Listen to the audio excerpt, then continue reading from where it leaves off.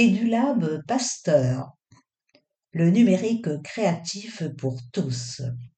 À EduLab Pasteur, il est possible de créer, bidouiller, expérimenter autour du numérique et des technologies.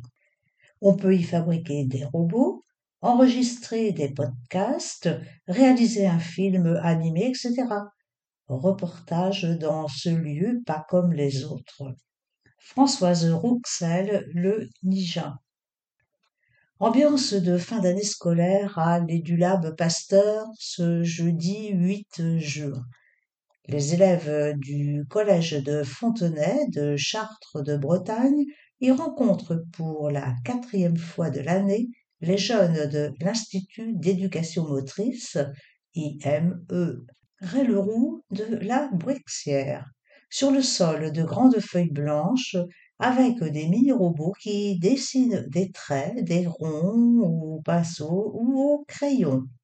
Il s'agit de l'aboutissement d'un projet coordonné par l'association My Human Kit.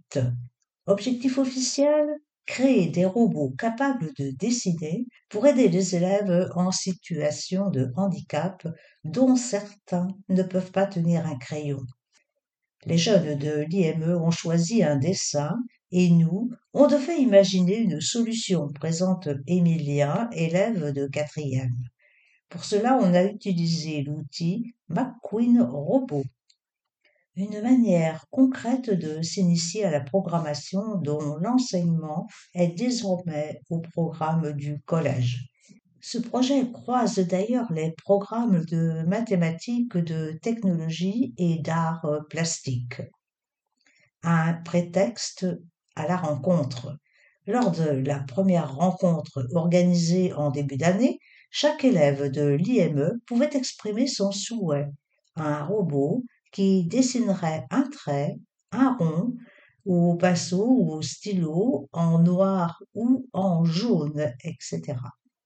Les collégiens devaient quant à eux imaginer une solution.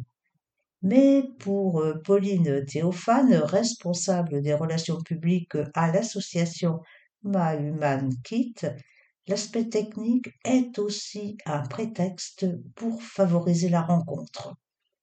Des rencontres qui se sont faites au collège ou à l'IME, dans le Fab Lab de My Human Kit, puis à l'EduLab Pasteur. À voir les jeunes discuter ou se prendre en selfie, le pari semble gagné.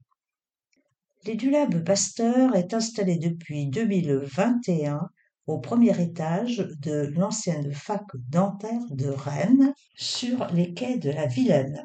Cet équipement municipal, en partie financé par les fonds européens, FEDER, F-E-D-E-R, partage le lieu avec une école maternelle au rez-de-chaussée et l'association Hôtel Pasteur qui accueille des porteurs de projets dans des domaines variés, santé, sociale, création artistique, etc.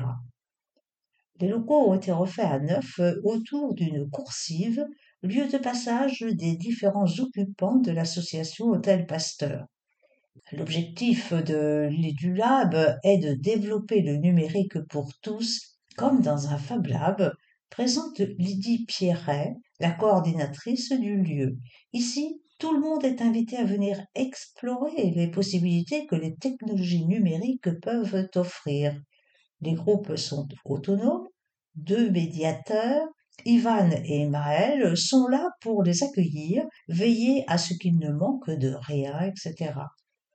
En 2022-2023, 150 projets y ont pris corps, sous l'impulsion de centres de loisirs, de classes, d'instituts médico-sociaux ou d'associations. L'EduLab est ouvert gratuitement aux écoles et structures jeunesse, mais aussi au grand public, notamment lors des Open Labs les mercredis et vendredis de 16h à 18h30. De l'art numérique. Cet été, un partenariat a été mené avec le Centre d'art contemporain, la Criée, dans le cadre d'Exporama, le festival d'art contemporain. Les groupes étaient invités à découvrir l'expo de Jérémy Delair avant de s'initier à la création d'affiches artistiques avec le graphiste Simon Le Puissant. Des jeunes de 16 à 25 ans participant à la prépa Avenir Jeunes de l'association Prisme travaillent sur leur projet professionnel depuis le mois de mai. Mais cet après-midi de juillet, c'est différent. L'heure est à la découverte et au développement personnel. Simon leur a préparé des supports à partir desquels ils vont pouvoir laisser libre cours à leur créativité. On se croirait dans un atelier d'art. On parle couleurs, rendu, contraste, etc. Et les jeunes passent une bonne heure autour d'une table à choisir la manière de composer leur affiche. Pour ceux qui n'ont pas d'idée, Simon a préparé des motifs et des dessins dans lesquels ils peuvent piocher, précise Gaëlle, médiatrice à la criée.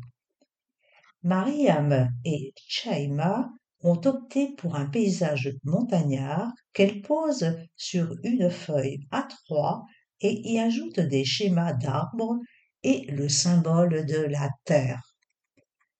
L'affiche prend une première teinte après un passage dans le duplicopieur. À première vue, cela ressemble à un photocopieur de bureau, mais cet appareil permet de réaliser des documents de qualité professionnelle.